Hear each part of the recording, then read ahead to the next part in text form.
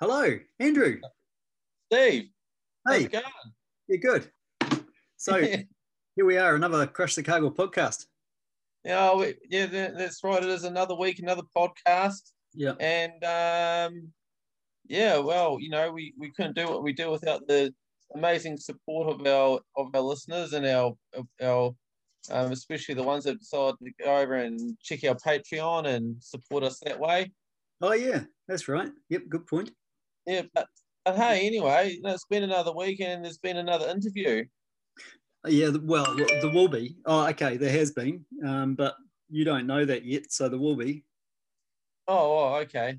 Yeah. So tell me, what were you doing when you were 17?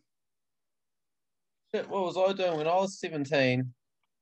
Good question. I was probably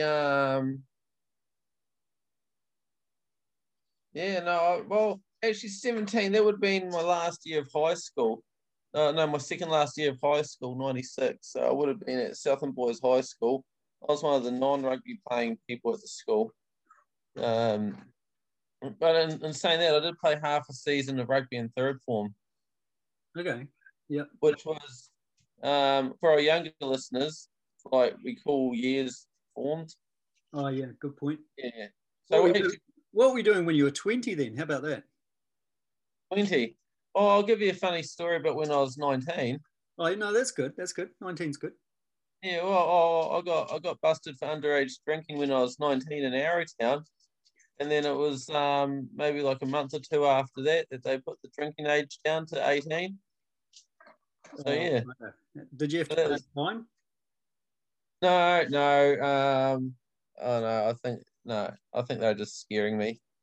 Because I got busted for underage drinking and had to pay a fine. I think it was about $30. Okay, that's not bad. That's not bad. Yeah, it wasn't Yeah. too bad. Have you got any other convictions? No, no, I haven't. What about you? None that I know of. Huh. Well, how would there be one that you did know of? Well, I No. suppose I would know of it, wouldn't I? Yeah. But I haven't used my diversion yet. I've still got that. I've still got that card to play. Well, they didn't have diversions back then. Yeah. Well, back then, those are like the good old days where if things like, oh no, you got busted drinking and driving, they'd just take your keys off you and give you a lift home or something. Yeah, yeah, that's right. Yeah. Yep. So that doesn't happen so much these days. No, it doesn't. Anyway, Yeah. I asked what you were doing when you were 20 because this week's guest is now only just 20. Right. Has she achieved as much as I have? No, she hasn't. Oh, well, I didn't ask, but I don't think she's been busted for underage drinking. Well, to be fair, like by the time I was 20, I hadn't really done a lot. Yeah. Yeah. Well, she's walked the Tauranga from South Island. She spent Which 2 months. directions? Northbound or southbound? I don't know. I think it was northbound. Yeah, yeah. And Who's this? she did the Southern Alps Traverse from Arthur's Pass to Fiordland, so that's southbound. So does that include Mount Cook? Well, I don't know if I actually asked her if she went up Mount Cook, but they did go around Mount Cook, yeah. Yeah, well, I think you and Eugene Right. are going to have to go to interviewing school, aren't you? I know. Look, there was so much I could have asked her, mate, but I'll tell you if, what, if, we should get Eugene back on the show and we'll get a bit of coaching from him. He can give you that's a a few. really good idea. I'll ask Eugene. But there's so Yeah. much I could have asked her because I thought at the end, like, this is just kind of blow away material. And if you want to hear more, Right, just listen to it again. right, yeah, wow, it sounds intriguing. So who is this young 20-year-old? Maddie Whitaker. Right, okay, Yeah. cool. She's I think she's been to Crush the Cargill, so she must be cool. And she's done that. Well, full credit to her. Yeah. Anyway, Oh, I'm looking forward to it. all right. Oh, well, I suppose we're not going to get seeing it's all pre-recorded. Did you ask her about what her shittest run was? Nope. Right. Have you had a run in the past week that you didn't enjoy? Me, yeah, probably my run before park run on Saturday. Right. Oh, you did. You went for a run before Park Elizabeth. Yeah, it was all on road, and I was a bit tired, and it was 6 o'clock in the morning. I didn't really enjoy it. Oh, okay, fair enough. So that's your shit run. Yeah. Yeah. Oh, I ran around Lake Waihola on Sunday afternoon. So I decided to wait until it got hot, and then ran around Lake Waihola. So it encompassed a fair bit of running on the main highway, and then when I think I got around to about Henley, or I had about 6 k's to go, I'd run out of water by that point. So Yeah. by the time I actually got into Waihola, I was walking, and I had to sort of keel over for a bit of a puke on the footpath. Oh no. So is that dehydration or heat stroke, or is that the same thing? Well, it's probably heat stroke. Yeah. Yeah. Oh well, when I got to Waihola, I downed a can of Red Bull and then had a milkshake, and I was better after that. Good man. Yeah. So that was my shittest run of the week. Well, it's shittier than mine. Yeah. Well, you didn't get heat stroke. Oh, well, I did get sunburned actually yesterday. Oh, okay. Yeah. Bit Well, of sunburn up here. oh, as a doctor, I thought you'd be more careful about. Well, I normally am, but I didn't think it was that hot, and I was doing an orientation run for 3 pigs. Have you ever done surgery on yourself? That might be going back to what I was doing when I was 20. But... Yeah. No, I was just thinking about when you're talking about sunstroke on your, sunburn on your back. You got to be careful. You get a lot of moles and things like that. It's So it got me thinking about there's that doctor down in the South Pole a few years back who got she had to do an operation on herself. There's not enough to do it, but yeah, I'm just wondering. So you have not since your 20s? No, they weren't proper operations. Well, anyway, we're digressing, aren't we? We are digressing. I think we should get on with the show. Oh, I can't wait.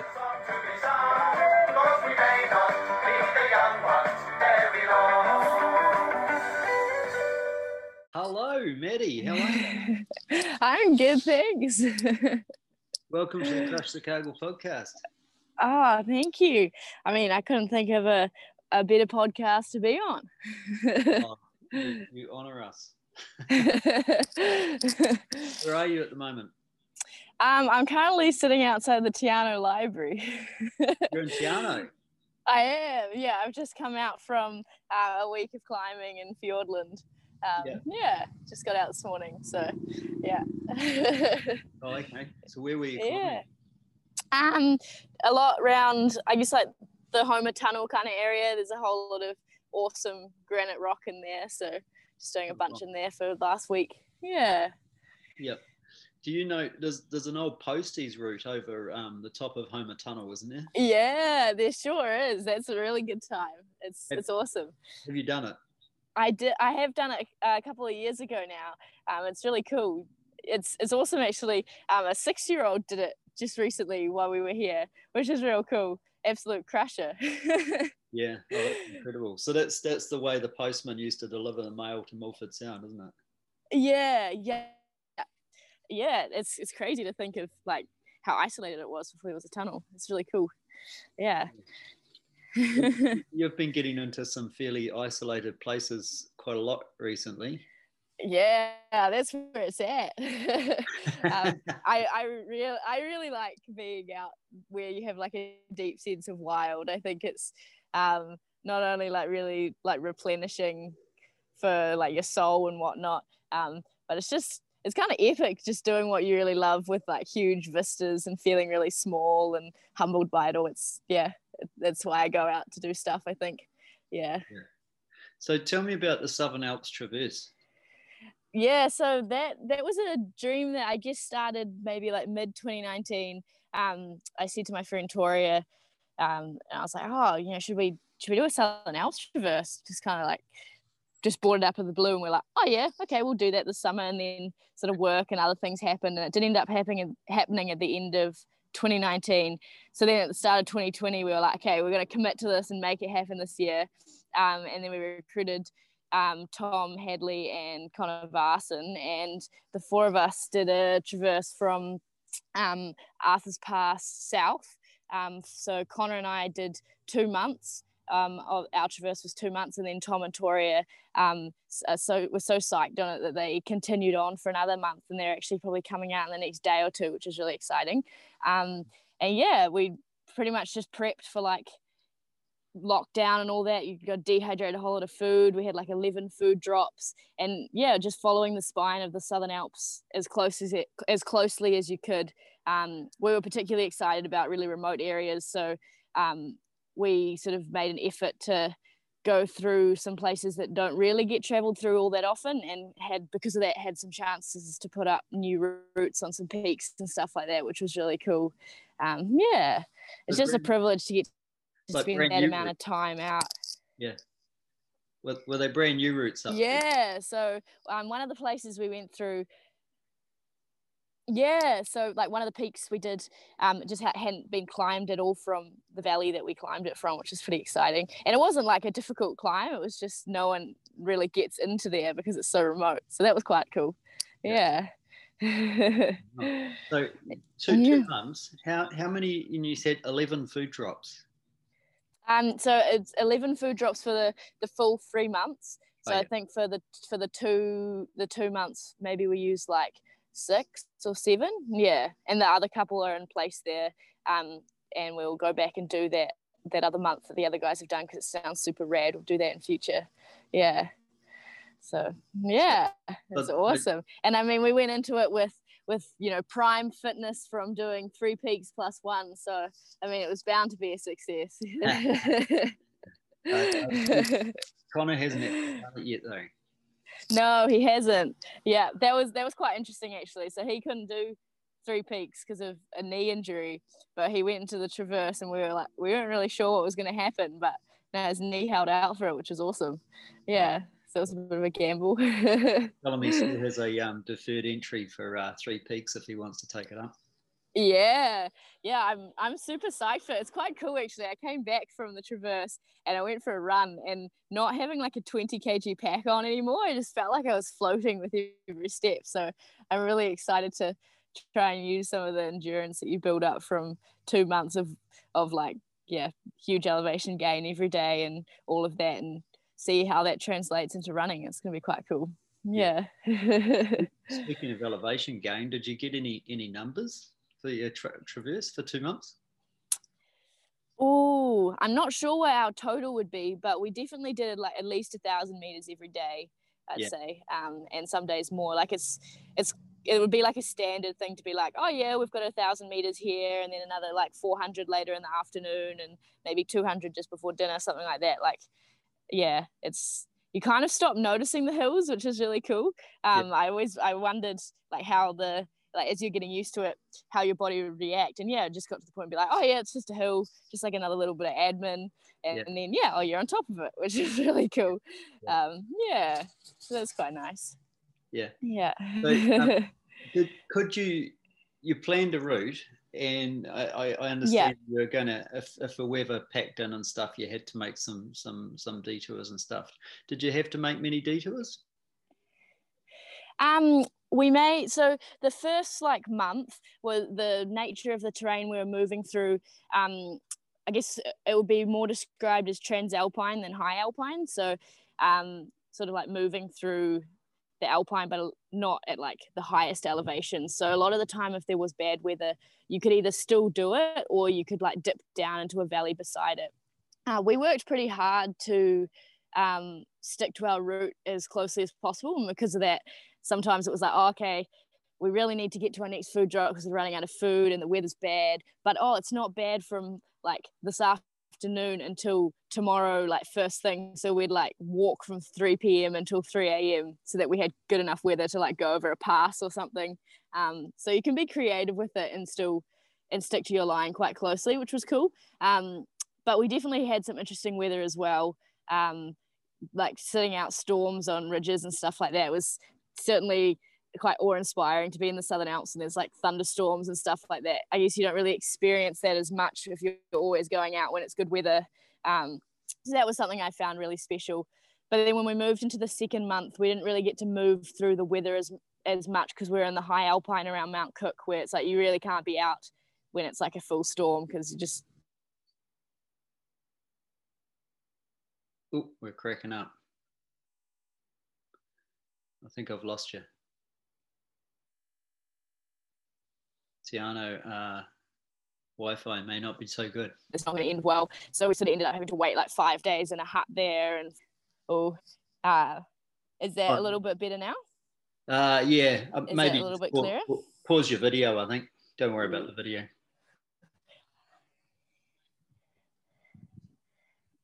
Okay. Yep, cool. Okay. So, how about that? Is that better now? Yep, that's good. Or, where did you last hear? Back at High Alpine. What did I last say? Cool, I can't remember. Came through. I'll move a little bit closer.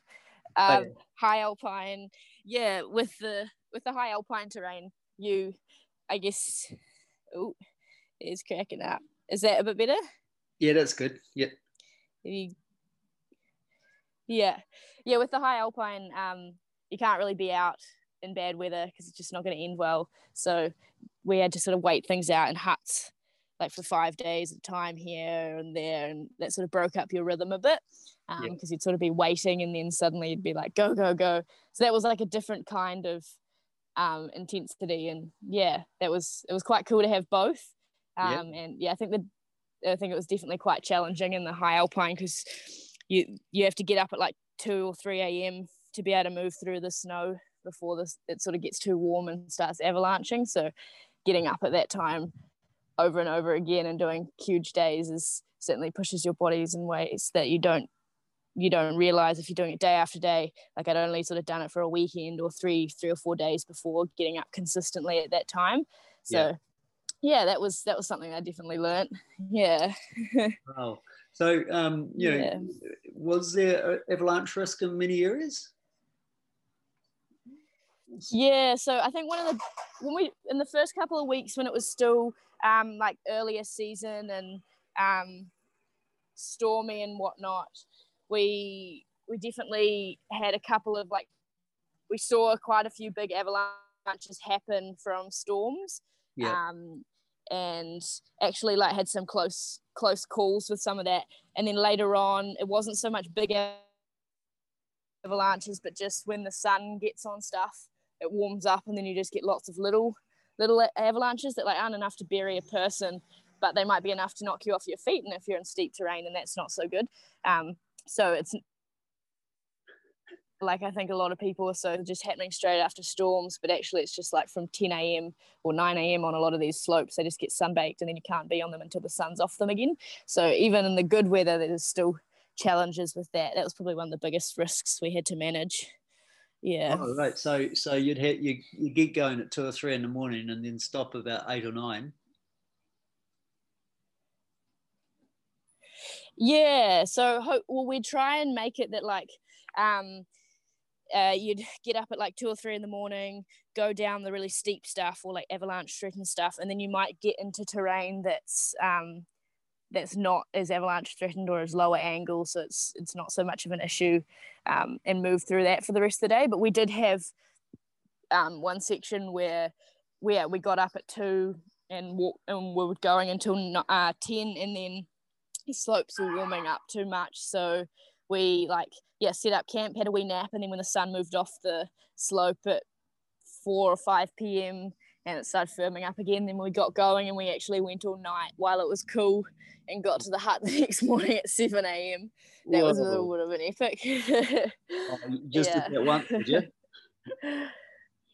It was quite special though.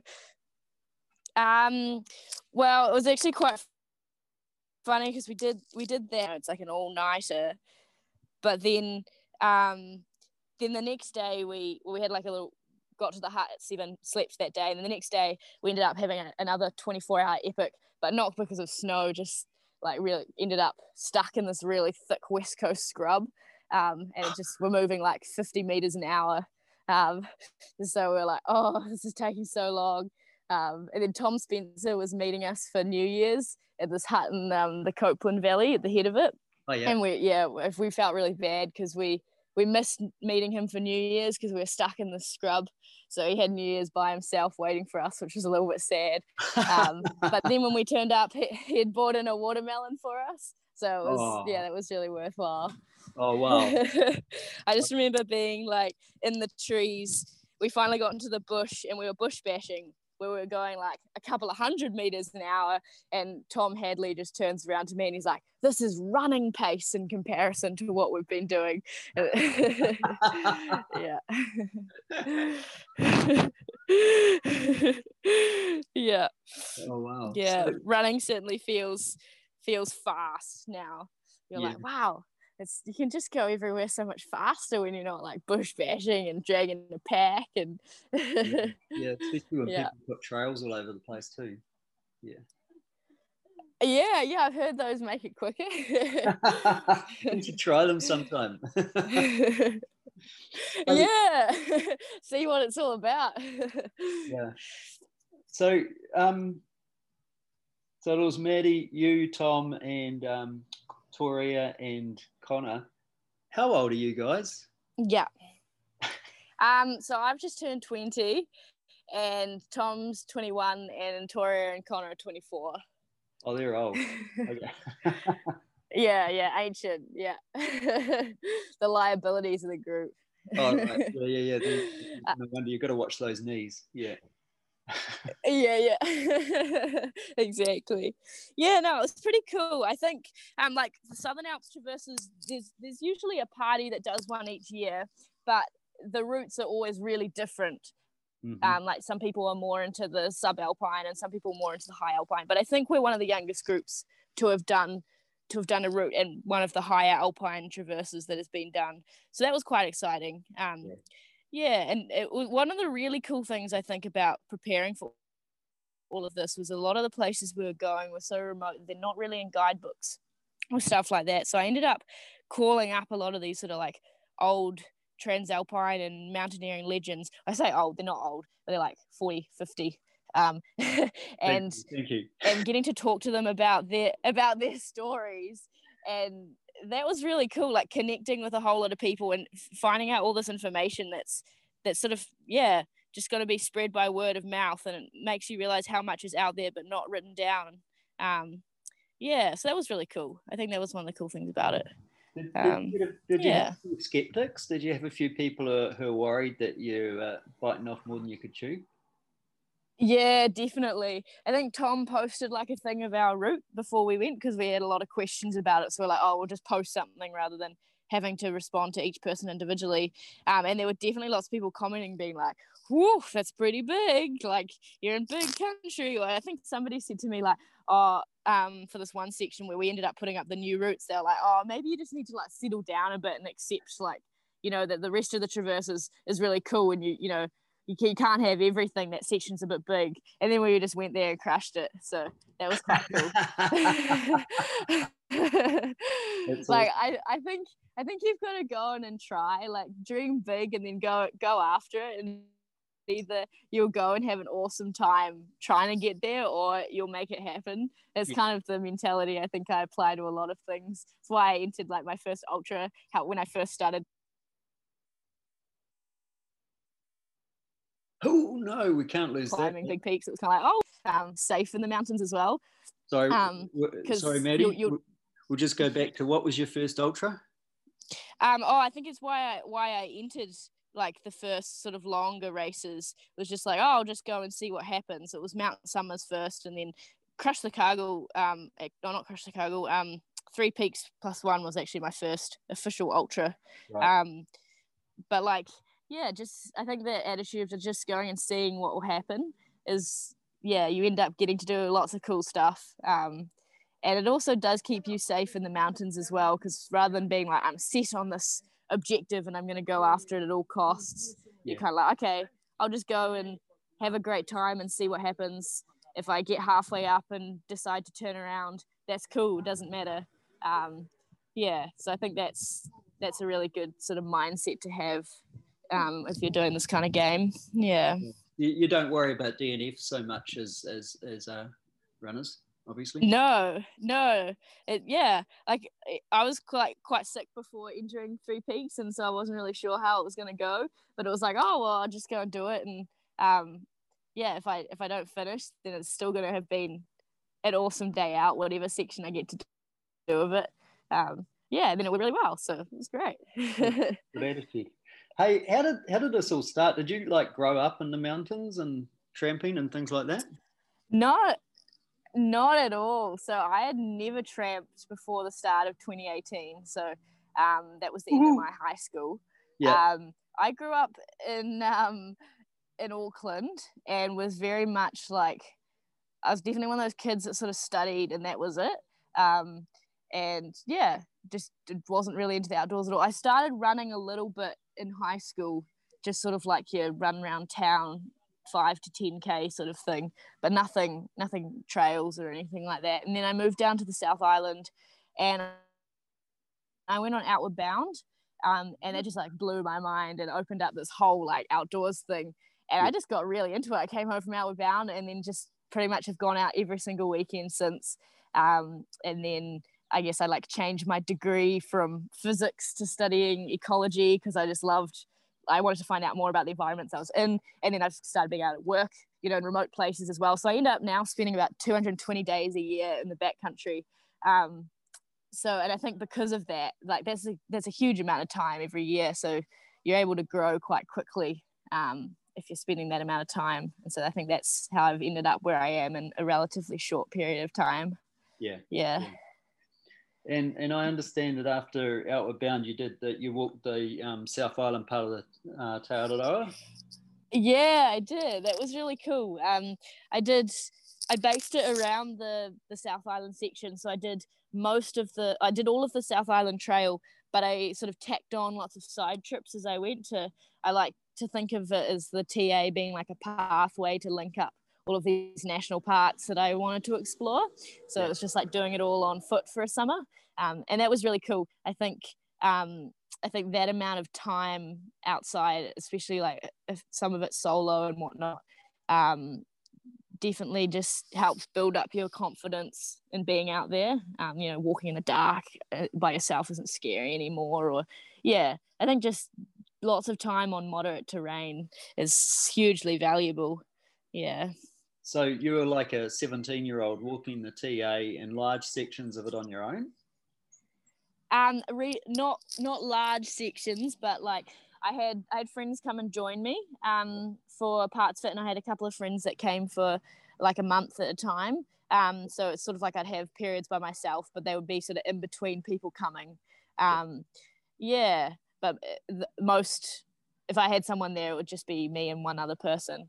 But it was really cool. Just awesome. A really great base.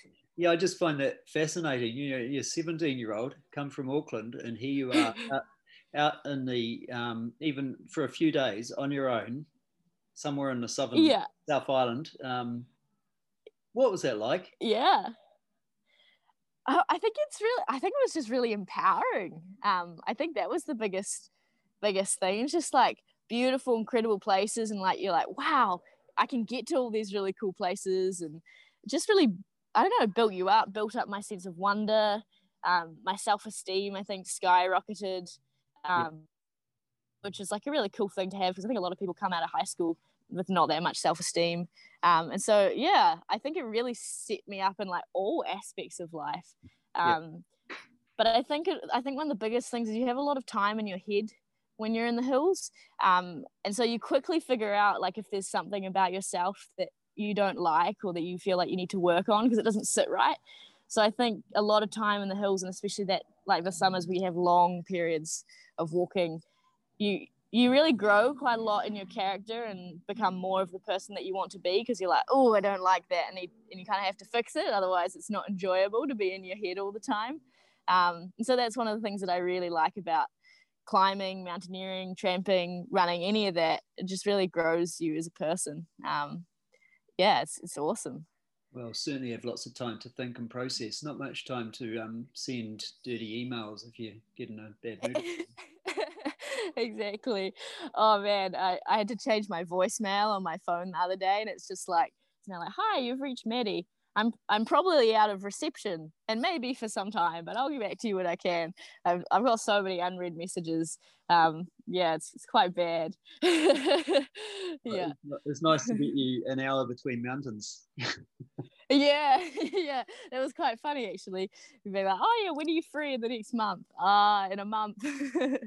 Yeah, thanks for your patience. No problem. Yeah. Really. So you talked Yeah, it's about, definitely, I think I live. Oh, yeah, you go. you go.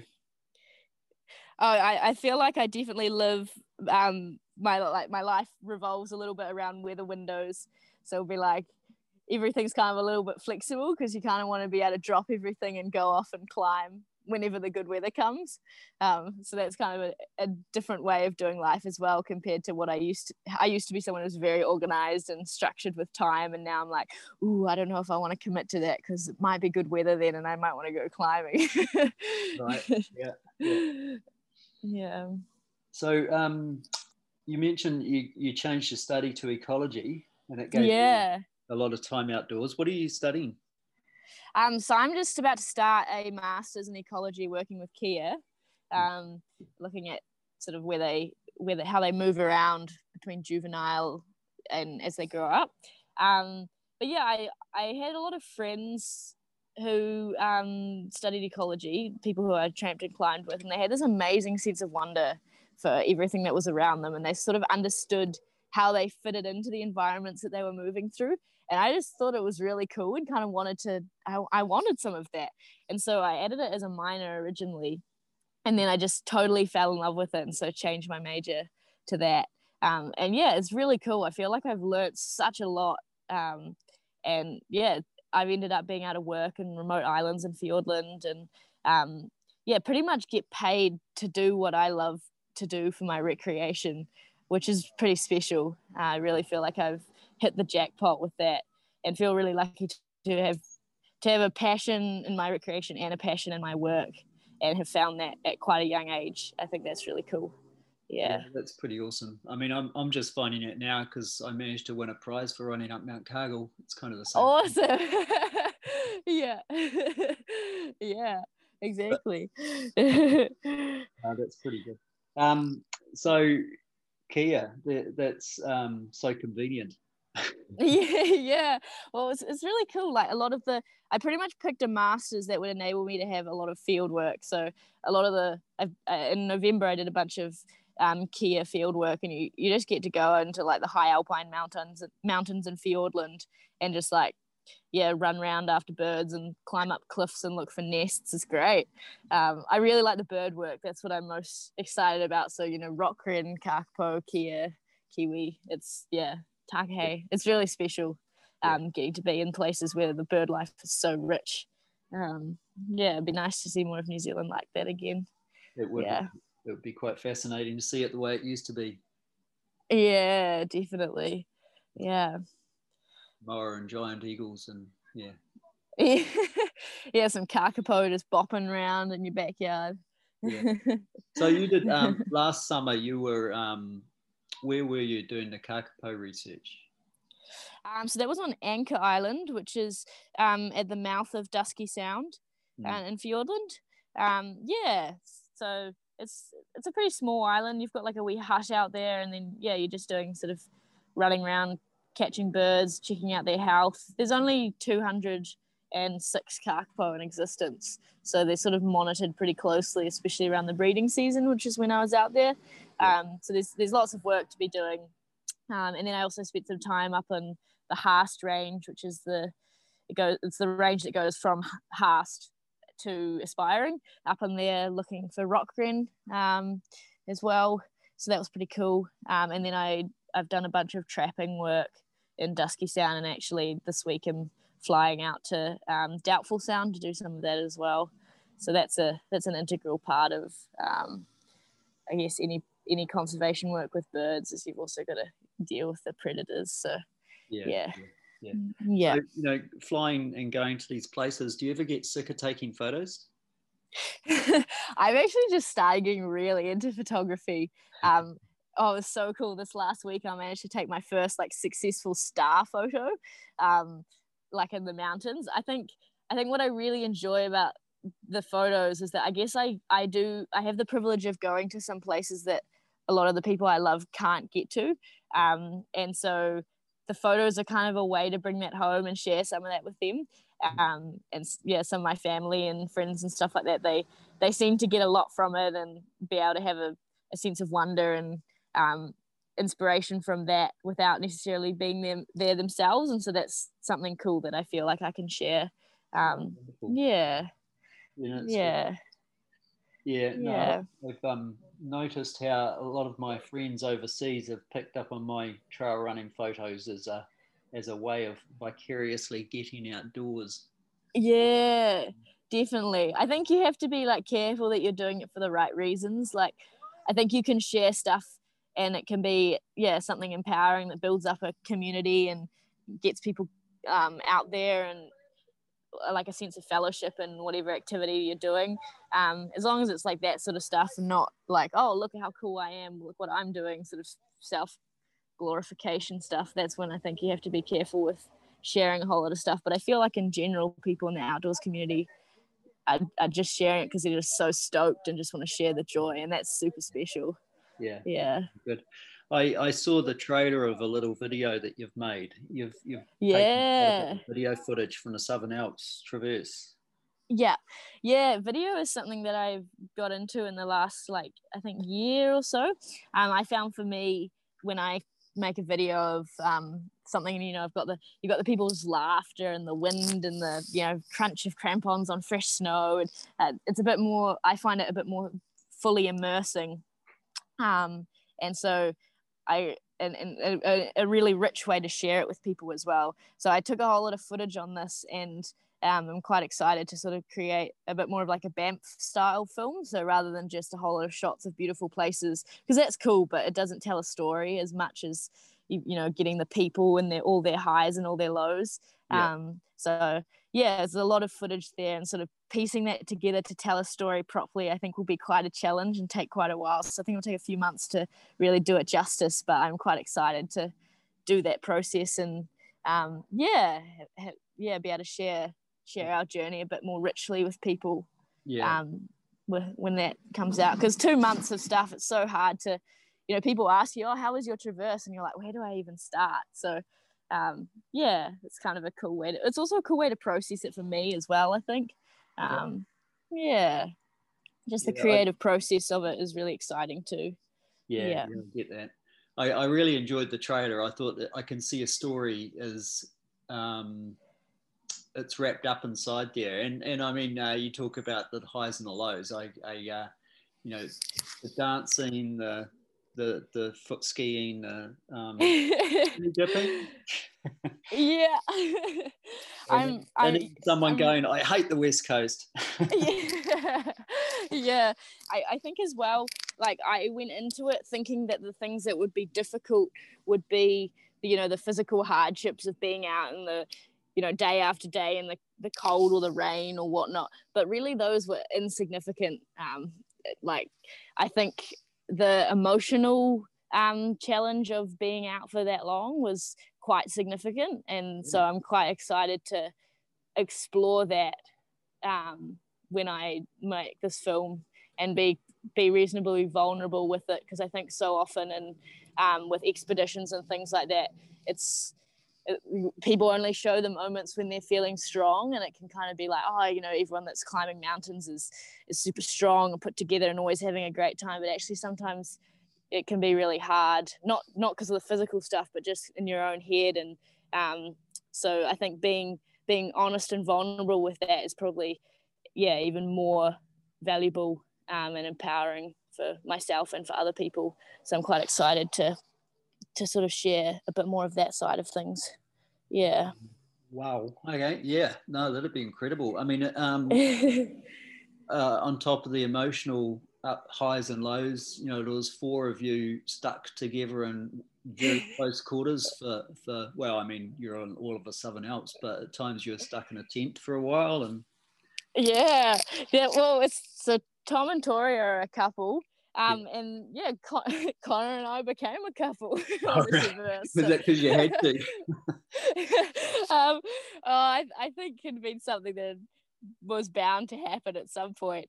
But yes, it was definitely, I think there were times where we did get frustrated with each other, not like having fights or stuff like that, because we're such good friends that it's not so much like that. But there'd definitely be times where you'd be like a little bit of tension, or you'd be kind of like, I just want to walk by myself for a bit, because I just can't be around these people anymore. I just need an hour of my own time. And yeah, but I think it was cool going into it with people who are like almost like family. And so even if you do have tension or stuff like that, you know that like ultimately your love for each other is always going to be greater than that. And so at the end of the day, you're always laughing about whatever it was. I think, yeah, going into it with people I had a really strong bond with. Yeah. Oh, that's incredible. I mean, I imagine your communication skills between each other would have to be very good, and you'd have to, understand each other very well, or learn to. Oh, no, we've lost you again. Oh, hello? Hello. Am I back? Hi. I was just saying that I imagine your communication between each other would have to be very, good. Yeah, I think there was something that we definitely learned as well. I think our communication wasn't the strongest in the first couple of weeks, and then like we had a few times where little misunderstandings sort of became significant things just because we weren't communicating. And so we like definitely worked through that, and our communication improved hugely. And so that was cool. I think that's something that I'll carry with me to any sort of team thing that I have in future. Yeah. There's a lot in what you do that is good for all of life. It's quite, I mean, you've talked about a lot of it already, but yeah, that's another totally aspect. I think like I always remember this at on Outward Bound. One of my instructors once said to me, I don't know, we're like rowing in the rain at night or something like this, and he was like, oh, you can be cold, wet and miserable, or you can just be cold and wet. And I think that's the biggest thing that I take away from the outdoors is, you actually have so much power over how you respond to stuff that's tough. And I think if you're practicing all the time in the mountains, being like having a great time even when stuff is hard, then you come back into your everyday life, and it's almost a habit. Which is quite cool. Yeah, that's how do you I mean, I totally get that, I hear it in tough trail running events too. People say it is what it is. We can control what we can make of it, we can't change it. Totally. But then you go back into I guess society and social media, and you hear people griping about things. How do you handle that? I think, it definitely was hard coming back. I often find if you're away for quite a period, there's a little bit of a tough transition time when you get back, where it's like, you just feel like people are fussing so much about insignificant stuff, or just being so judgmental of everything. But I sort of struggle with that when I come back into society. I'm like, bit of a shock with that. But I think what I've learned is that the people that I admire most are the people who are just, whatever they're doing, they're just authentic to themselves and doing it. Whether they're completely stoked about running or climbing mountains, or if it's like they're just super stoked on, I don't know, quilting. I just have huge respect for anyone that's just being really real and going after what they really love. And I think if you really strongly believe that, then you can almost like be a little bit immune to, grow a bit of a tougher skin that makes you more resistant to the influence of sort of social media and that sort of stuff. Oh wow, yeah, good on you. But it's definitely hard, and I definitely get sucked into it sometimes as well, being like, I should be doing this or that, or you can almost get sucked into a little bit of a pressure to perform as well. I think being like, oh, I'm going out, I need to do something cool, sort of thing. I think that's the risk that the things that I sort of struggle with social media and stuff like that, is feeling like, need to perform and stuff. So this week actually was really cool. We're out climbing, but some of the days we're out, we're like, actually, we just feel like lying in the sun today. And so just like doing that and not feeling like you always had to be doing something cool, but actually just being in the places. So it's something I need to keep working on as well and continually remind myself of. Don't we all? Yeah.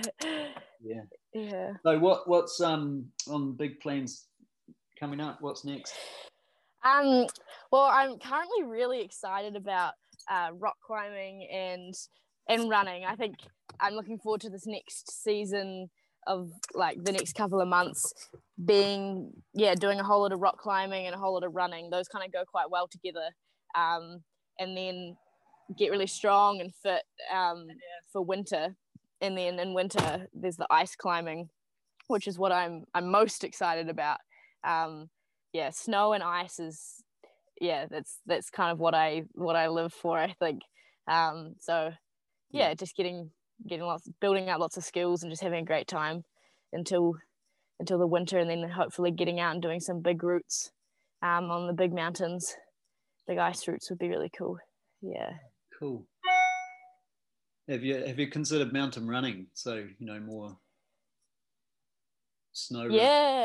Yeah. So we ran, it was in 2019, we ran the Restart, but we did it in the middle of winter, which was such an adventure. We just put like crampons on our running shoes. I think we had like 12K of really deep snow. And that was awesome. And that was kind of like what made me really excited about getting into longer stuff. Cause I'd only ever run 20K before I did that. And then we just kind of tried it and it happened and it went in a day. And that's like 64K, I think. Yeah, that sounds like it would have hurt in deep snow. I don't know. It's just, I think when I see snow, I just get like completely fizzed up. And so the kilometers just fly by. It's like I'm in my zone when I'm in the snow.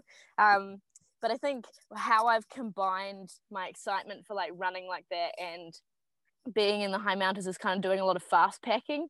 So it's like taking a 16-liter pack and doing like a 3 or 4 day trip that might take usually people would do the same thing in like 10 days or something like that, or we did like a 24-hour one on a trip that people usually do in like 4 to 6 days, and just really light pack and just going exploring and fast, and you run where you can. You're doing like thousands and thousands of meters of vert, so you also walk a lot of it, but you can just move really fast and feel like a kid exploring. I think that's kind of like the middle ground between running and mountaineering that I've sort of found, and I really enjoy that. It's great. Yeah. No. And it's cool to see people pushing what they can do in that sort of realm as well. Like Alistair McDowell did like a Southern Alps traverse, but he did it from Arthur's Pass to Mount Cook in 6 days, just taking really light pack and doing running a lot of it. And so that's really cool. It's like a new area that not that much has been done in. So lots of people are like getting really excited and trying it out in lots of remote places and seeing how far they can sort of go with it, and it's quite exciting. No, good. Thanks heaps for your time. No worries. This has been really cool talk, and I think I could talk to you about some of these topics for ages. So maybe again. Thank you so much for listening as well. It's no problem. It's really cool that when people want to hear stories, and it's special to have a community that wants to share what other people are doing. Can I take the trailer for your movie on the show? Yeah, absolutely. Go for it. Yeah. I look forward to the final polished product coming. Yeah, definitely. Yeah. Okay. I look forward to seeing you in March. Yeah, that's true. Right, and tell Connor to sign up. Yeah, I will. This week would be best. Okay, I will. Thanks heaps. Thanks, Natty. See you later. Bye.